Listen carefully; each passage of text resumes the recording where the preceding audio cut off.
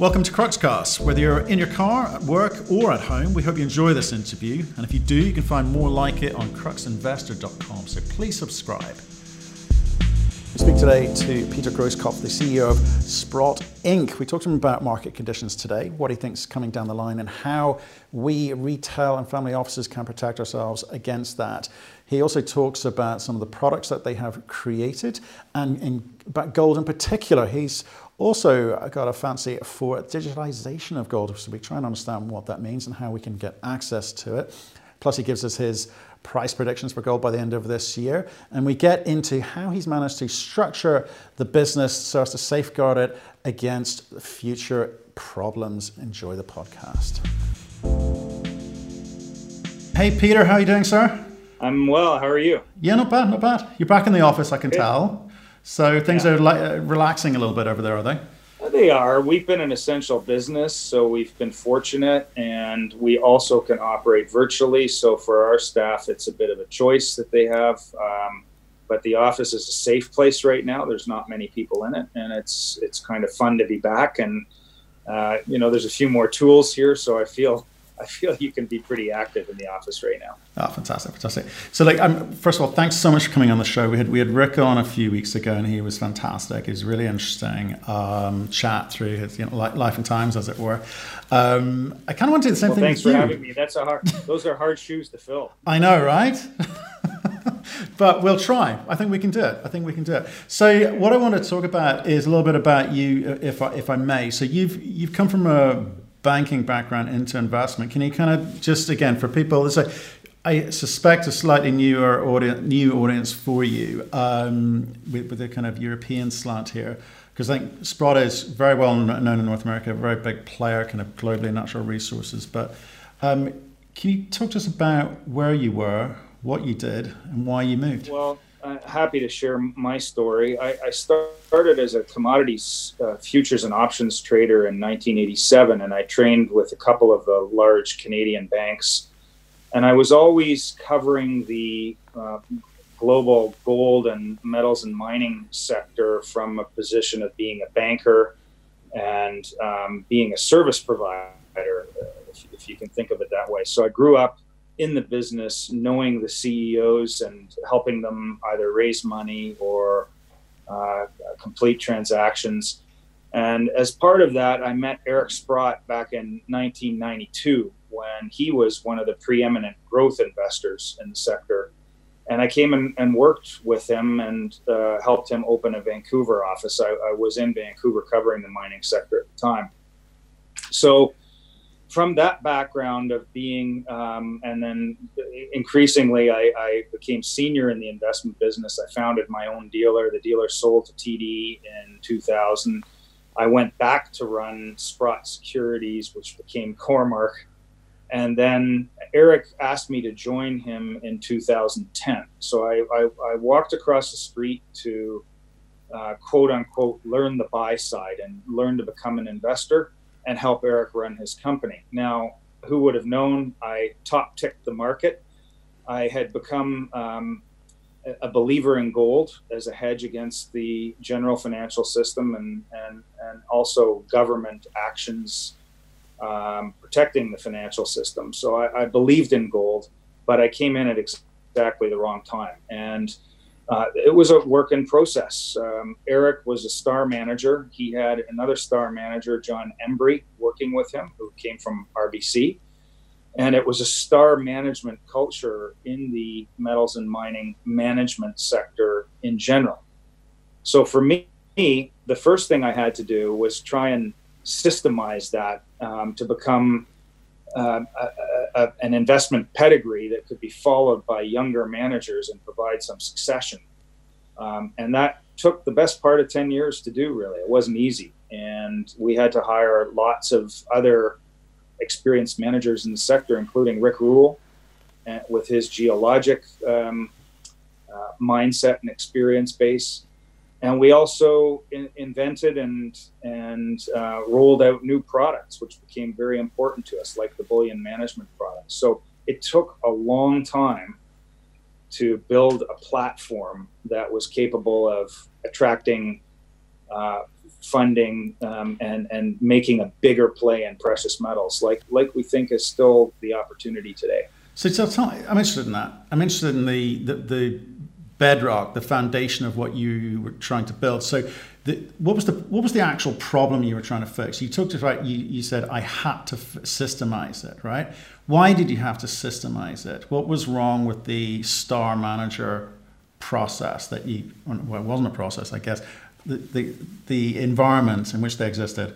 No disrespect to Eric. Eric is probably the single most impressive investor in our sector altogether, but to try and follow him is impossible, because it's the mind of a trading savant in the sector. And what we needed to take was the best parts of that process and put some risk management around it, put some institutional style asset management around it, and still try and inherit its best parts. So that was what it was at the core.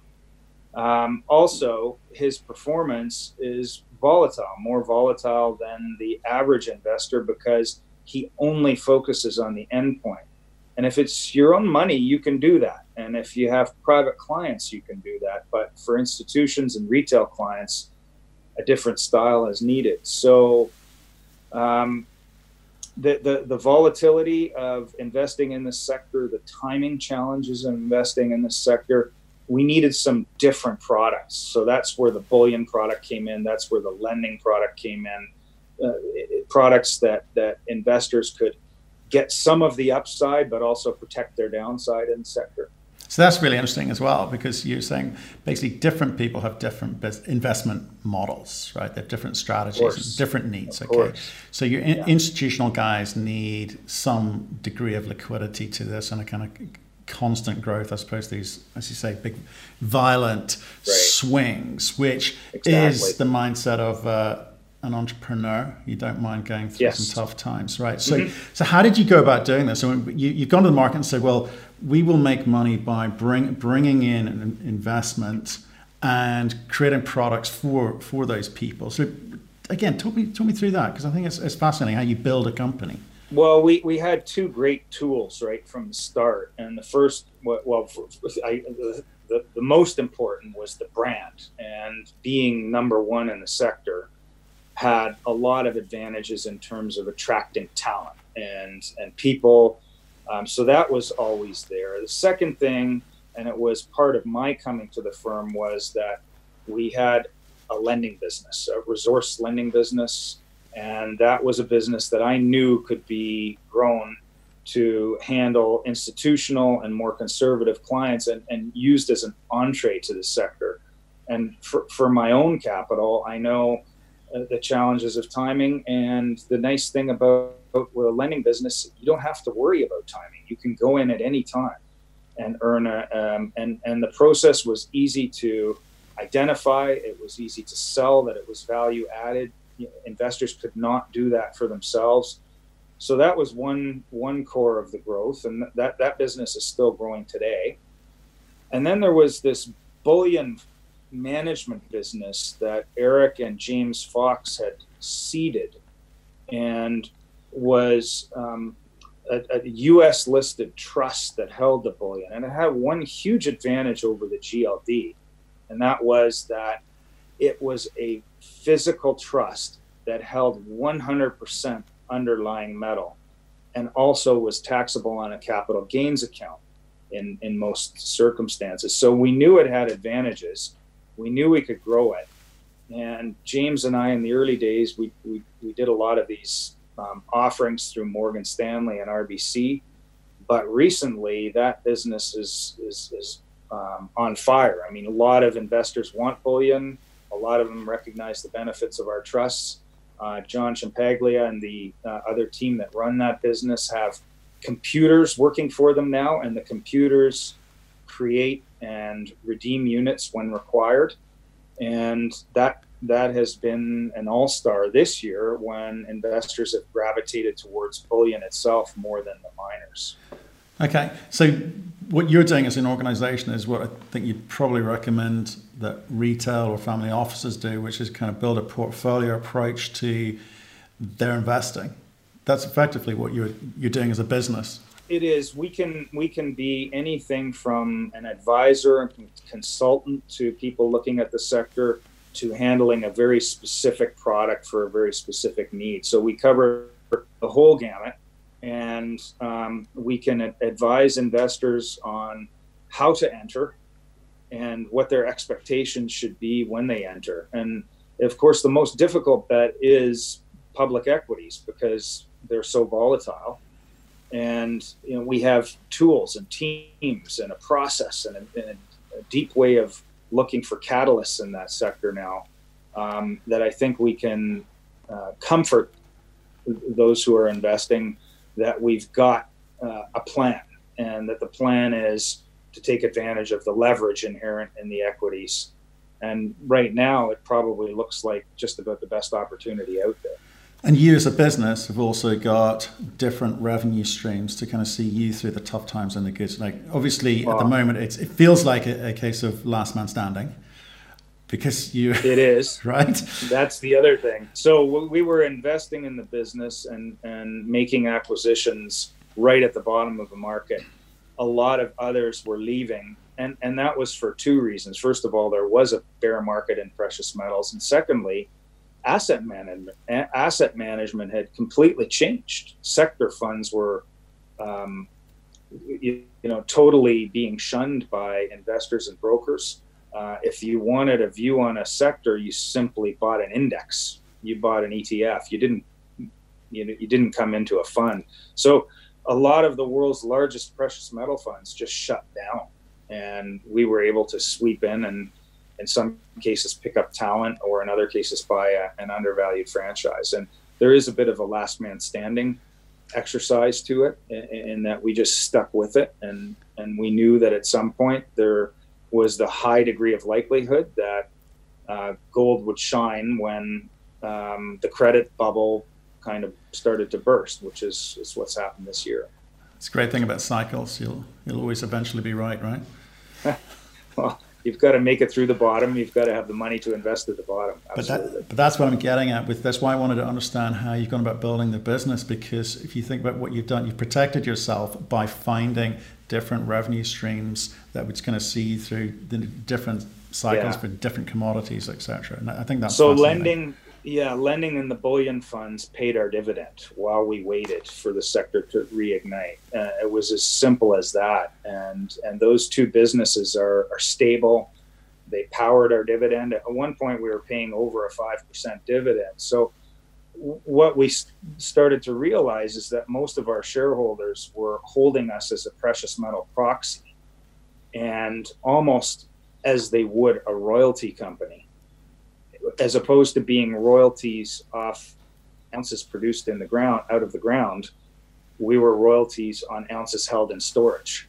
Right. And similar margin, quite frankly, and similar small staff. So levels of profitability were getting better even while the gold market was low.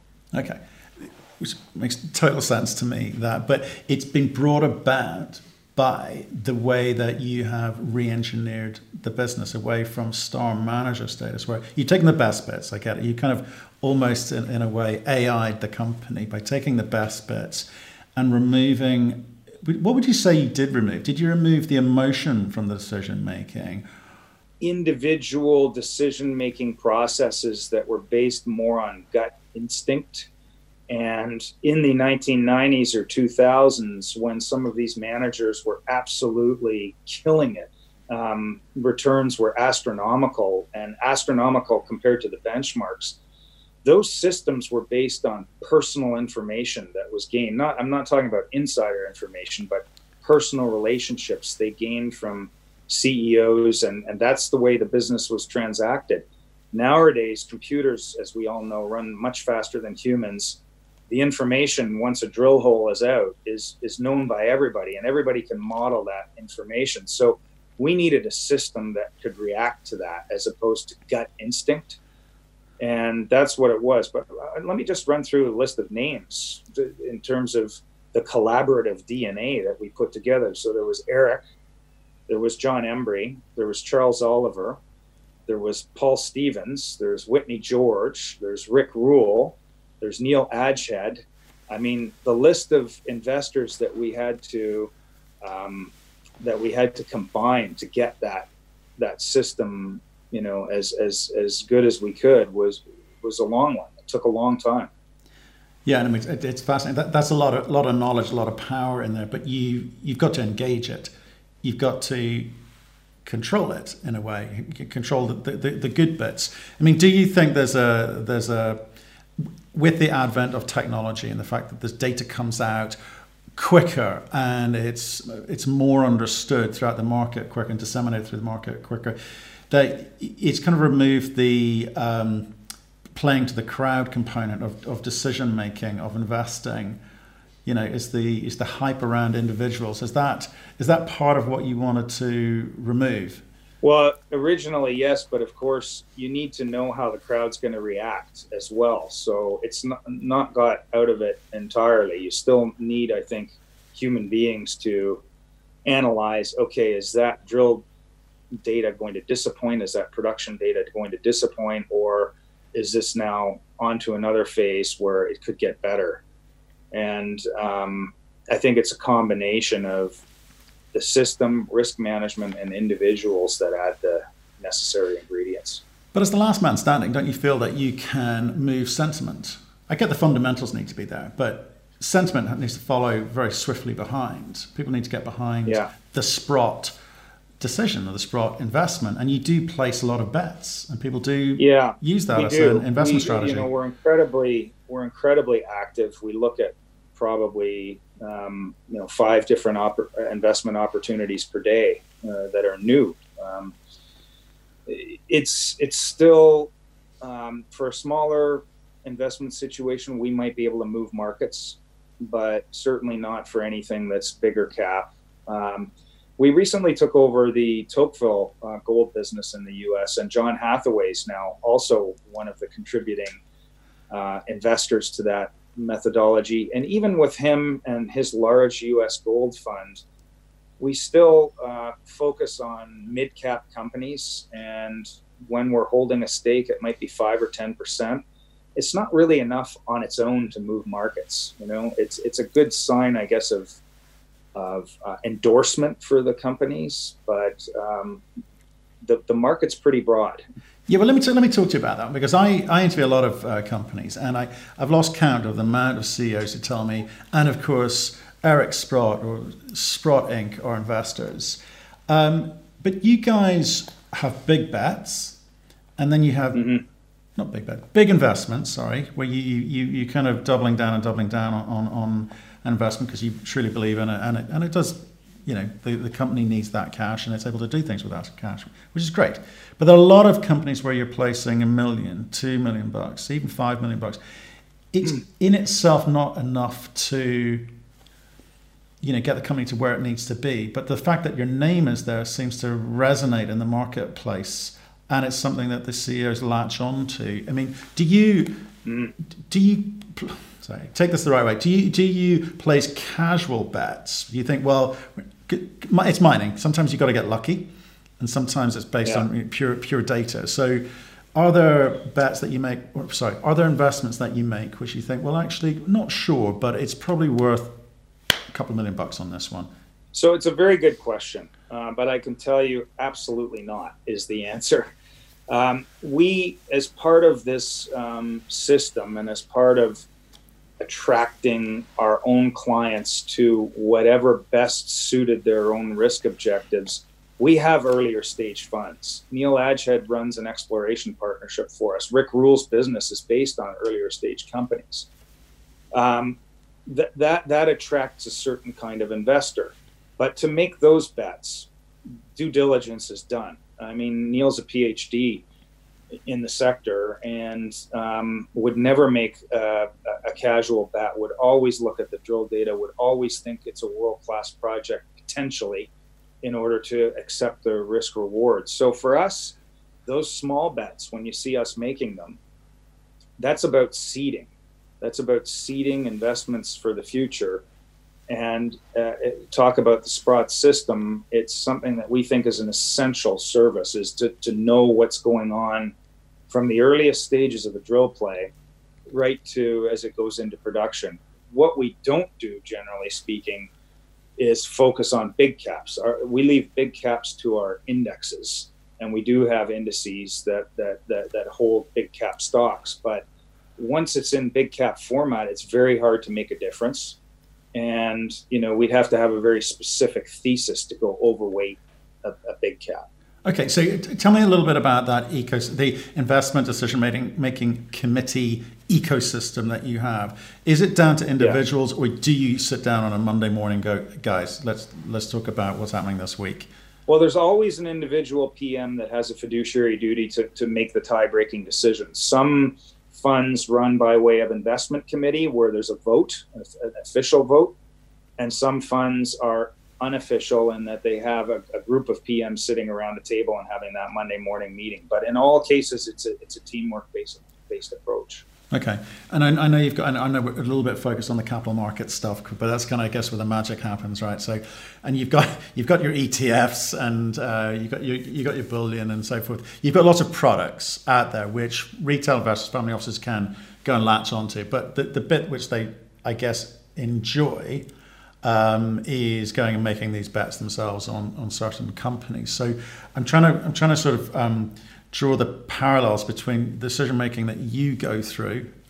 You're telling me heavily informed. You've done a lot of diligence, a lot of homework, and the way that retail go about it, which there's a little bit more emotion to the decision making and a little less homework. I mean, do you think that retail investors are equipped to make decisions around capital markets?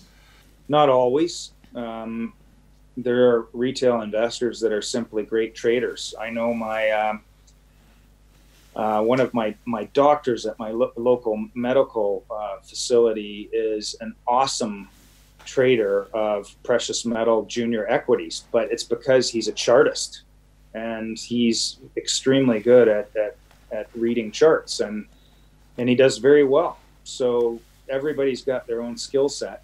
I think throwing darts, or in particular listening to brokerage recommendations that are based on commission, when a deal is coming and you're being pitched to buy a deal because there's a big commission, I think those are dangerous events, because you shouldn't be throwing darts. You should have some knowledge. You should be betting on either the charts, or you should be betting on management, or you should be knowledgeable enough, as some investors are, to read the drill results or the production results. Yeah, I think that's true. You've got to understand what your own strategy, right? We said at the beginning, everyone's got a different business. Yeah, you have model, to have a strategy. And stick to it and be able to make that call. Because I think we get in discussions with individual retail investors, and I don't say anything, but you kind of walk away going, you're not really here to make money, are you? You're here to be right, which is not necessarily the same as making money. It's tough. I mean, it's not an easy sector. It's a sector that's humbling, and where even the best investors in this sector probably make more mistakes than they get things right. But they know how to trade those that they get right in a way that more than makes up for all the losses. So the most experienced and successful investors in this sector, I say, do two things extremely well. Number one, when others are selling, they're buying. And when others are buying, they're selling. And number two, they know how to keep their winners. And it's usually the 80-20 rule. 20% of your investments will make 80% of your return, and the rest will probably detract from that return. No, I think that's right. It's tough. It is tough. You're right. It's very tough. You've got to make some calls on your investments. Need to know when to get out, and sometimes getting out at a loss is the best decision that you'll make on that particular investment. But look, we could talk on and on about retail investment strategy, but I want to talk about something which I think you're a little bit excited about, which is the digitalization of gold. Yes. Why don't you tell us about that? Because that feels like something new that people don't know too much about, but makes a lot of sense. So what's your take on it?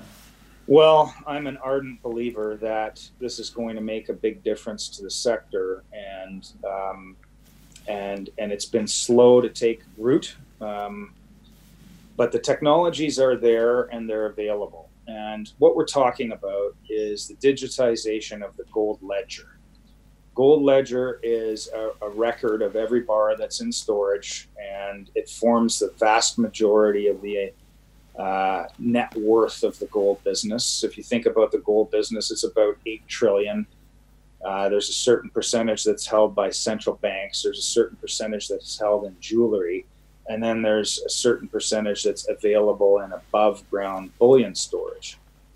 And that number is in the trillions.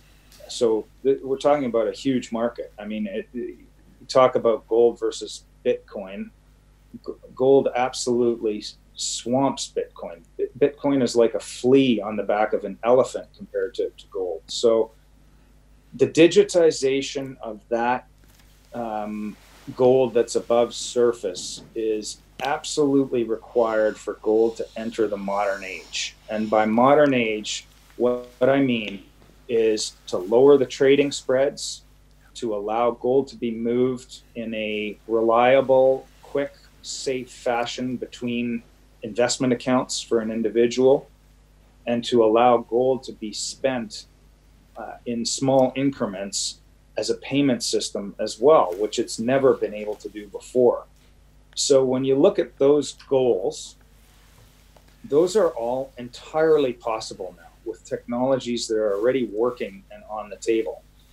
So why isn't it taken off like Bitcoin? Well, it's because there's existing players in gold that are making too much money keeping the system the way it is. And we're talking about the LBMA and its members. We're talking about the big traders in gold. We're talking about even the World Gold Council and the GLD itself, which is a phenomenal money-making ETF. And most of all, we're talking about the spreads in the business to the retail customer, which are extremely punitive. Whether it's coins or whether it's even buying small bars on storage. Who would invest in an asset that's supposed to be liquid if you're being charged 5 or 7% to go in and out of it? I mean, it's never going to take hold. So what digital gold does is, whether it's on the blockchain, which I think is by far the most exciting and secure way of building the gold ledger digitally, or whether it's simply an electronic form. If you have a certificate of deposit that has now been verified and put into an electronic contract, those can both be sent in seconds. They can be traded in seconds. They can be traded in with very low margins. Theoretically, it's all based on the claim that you have to the physical gold. And it would not work, in our view, unless an individual having such an electronic certificate could go to the point of origin where it's being held and claim their gold physically. That has to be the case. So once again, it's Sprott standing up for what we believe in, which is you need physical gold ownership to properly store that value outside of the financial system. So that, I mean, okay, obviously you're talking about gold here, but blockchain in itself has had a difficult ride in anything other than security, because people need to know how to harness it. Governments need to know how to control it. Banks need to know how to manage that process, because it effectively sends information in a way which is hard for people. It's encrypted, heavily encrypted. It's hard for people to break that down. So I think until you get the big players who you mentioned, how do they make their piece from this? How do people understand how they monetize it? It's going to be very difficult to get the kind of groundswell of support that it needs, isn't it? I mean, do you see this? It's been happening slowly, but it's been happening slowly in lots of sectors. So is this going to get over the line commercially? I think it is. I think it is going to get over the line, because I think it's too compelling for instance, the LBMA not to digitize what they already describe as London Good Delivery Gold. So it also ties in with ESG. and proper provenance on the gold. Once the gold's produced, it should be able to be traced. And if it's properly produced and ethically produced, should be able to be traced onto a digital certificate. So the LBMA and its members have too much to gain by not endorsing this at some point. They just want to figure out how they're going to make the most money from it, frankly, which is within their rights. And so we do think it's going to happen. In terms of the regulation, which is what you were touching on there, it's pretty simple for gold. Gold needs to go onto the electronic rail and off of the electronic rail in a regulated fashion. It's light regulation, but it's a know your client requirement primarily. So you're not going to be able to create digital gold and send it around the internet to criminals and then have them take it out in some fashion in some country where it can't be noticed that it's being taken out. Perhaps in the interim, it can be sent through the the hypermarkets, the unregulated internet. But going in and coming out, it's regulated. So for gold, it's pretty simple. And the existing regulated entities that handle gold will be handling digital gold. There's not going to be, black market dealers in digital gold. Okay. So that I think is fairly straightforward, and it's already been established. It has. I guess what I'm trying to get to is, how quickly does this get to a point where, retail family offices, people outside of the institutional bubble can access a product like that, understand it first of all, and then access a product like that. Yeah, so I think the information and the technology is there to be understood. It's working. So, small commercial, we have a website that we JV'd with APMEX, which is the world's largest gold coin online dealer. And that website is called One Gold. And you can go on One Gold and you can buy physical digital gold within 1.5 seconds. Fantastic.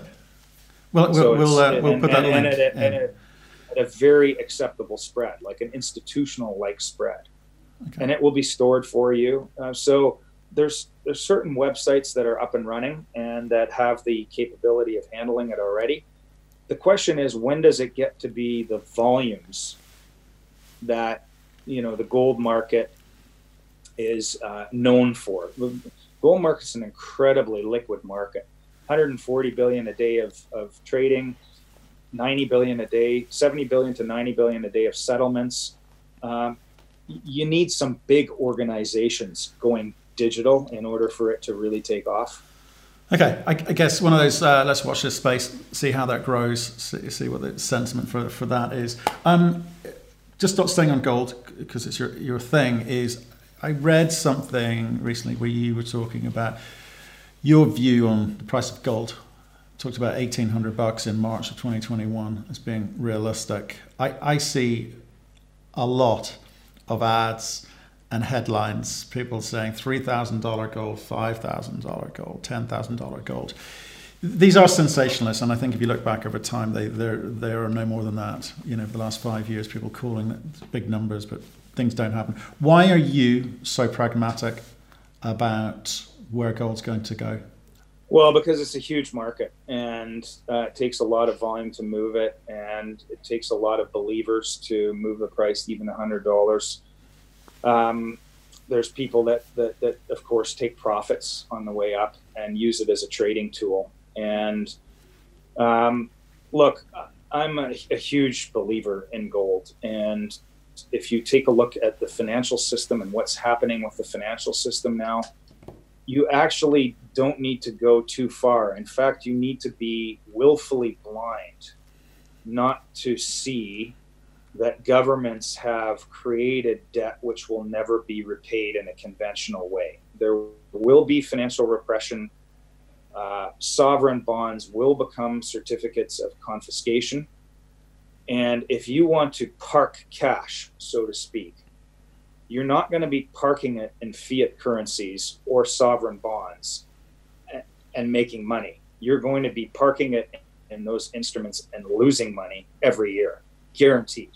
So in that kind of an environment, there's a lot of adoption that needs to happen into gold. I mean, it's still a minority of investors that even consider it. It is growing. It's not a fringe asset anymore. And we keep talking about this. Our client base is expanding, laterally and going from sovereigns all the way to the smallest retail investors. But still, households in general haven't converted. The average household has no money that's denominated in gold in their system.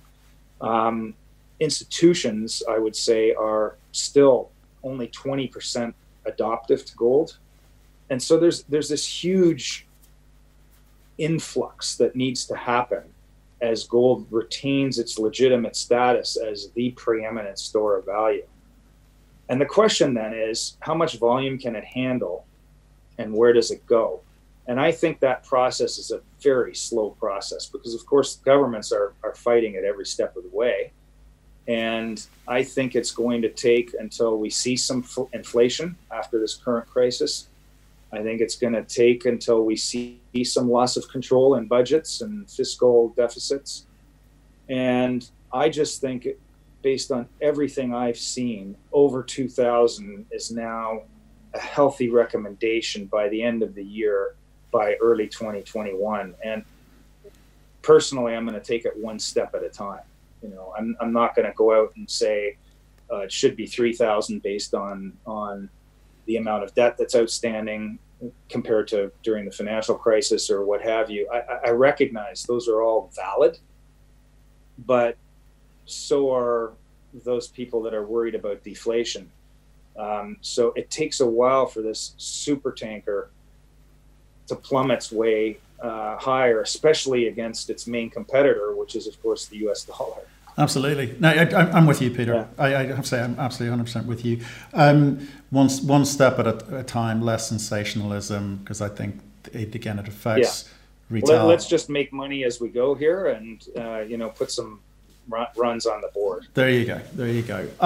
So what makes you nervous about the market? Well, you've mentioned a few things there, but what makes you especially nervous about where we find ourselves today? Clearly, COVID-19's had a kind of ramping up effect, but some of the quantitative easing which has gone on around the world, what do you think the impact of that is going to be, and when? Well, when do you think we're going to start being impacted by some of that decision making?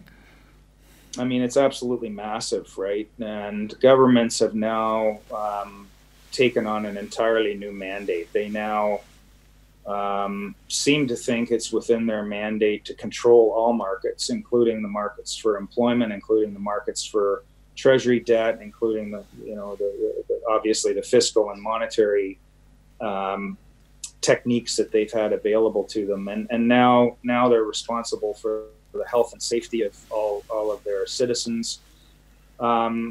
It really frighteningly reminds me of the books that were written decades ago, like Ayn Rand, Atlas Shrugged, and 1984.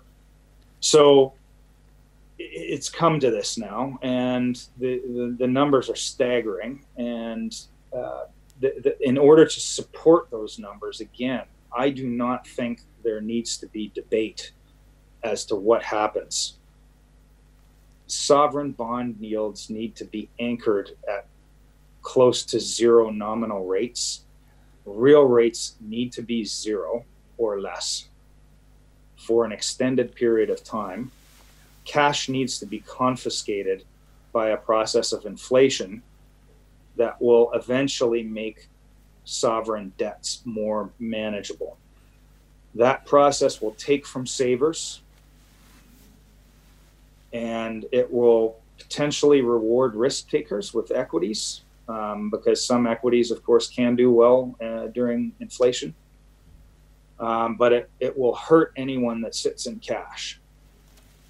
And, from a very personal perspective to a corporate perspective to my perspective as an investor, as a professional investor, I would say it is absolutely time to hedge that.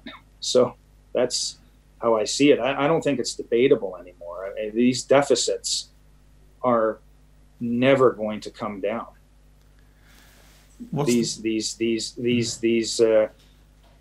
These sovereign and central bank balance sheets are never going to come down. Yeah, it's a well. Yeah, I agree. It's tough. It's going to be tough. They're going to be monetized. Yeah. As in money printing, MMT, whatever you want to call it.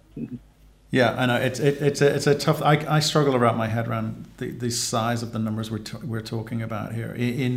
Just look what's happening in Japan. I mean, the Japanese government is going to end up owning half that stock market. When is the stock market not just going to become a controlled market of the government?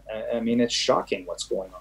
Yeah, it's shocking, but no one really seems to have a cohesive plan as to how we collectively solve this. So I think it's probably one for another day and one to monitor for sure this year. That's a question of democracy and subjects that are beyond the scope of what I can kind of discuss. I think it's also beyond the scope of democracy in a way, because these are decisions people have not had to make before to this sort of scale. But like I say, let's not make this too big a subject. No. For now, you used a phrase previously, which I think you sort of covered, which is anti-confidence thermometer in the shape of gold. But I did want to talk about that, but I think you've covered it beautifully elsewhere. Can I just, one thing you just talked about, which I think is interesting, and I want to help people watching this show understand how they can go about doing it, which is you should hedge. You've got to hedge against this scenario, because there will come a point where this gets you have to. Tough. So what are their options? Sign up a Sprott?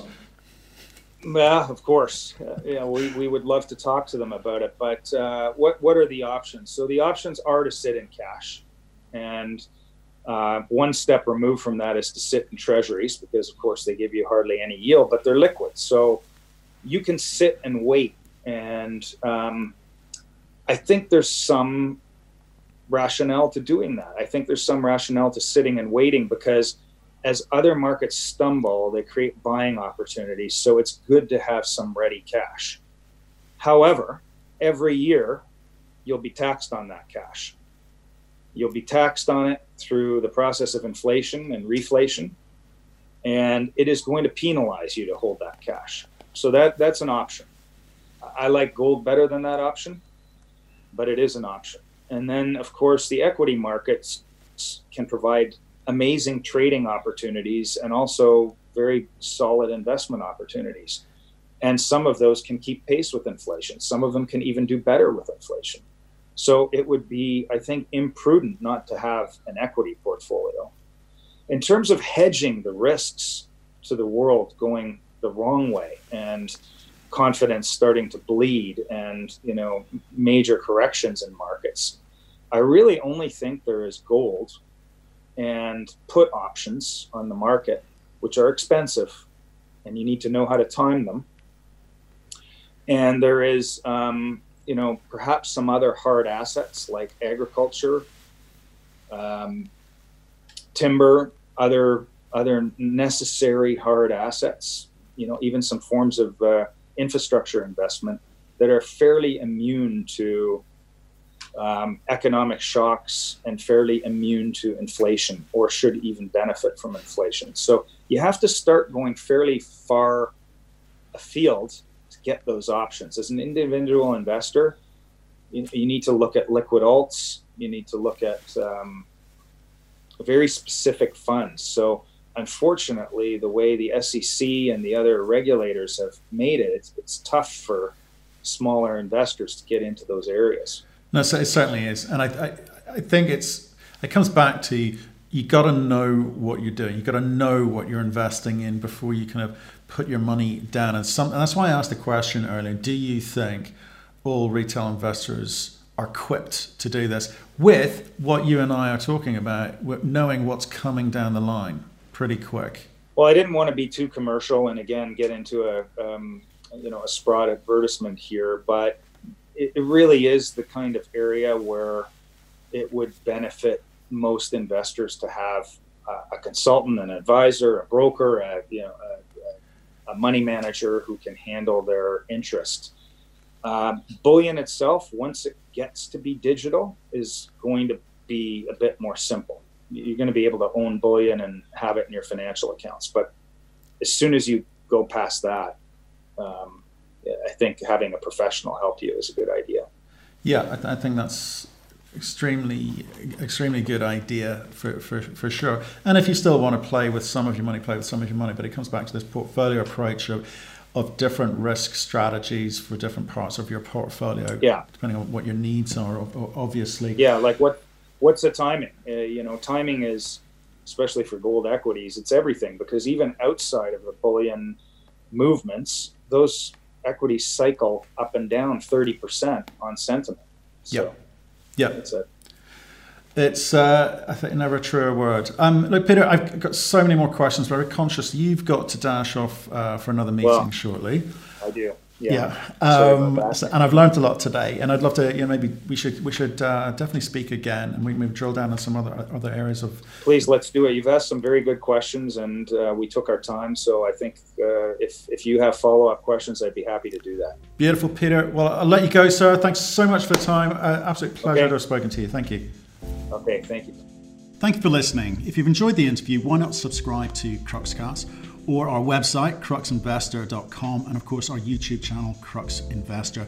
Plus you can catch us most days on Twitter and LinkedIn. We really love getting your feedback, so please keep it coming, and we'll speak to you again soon.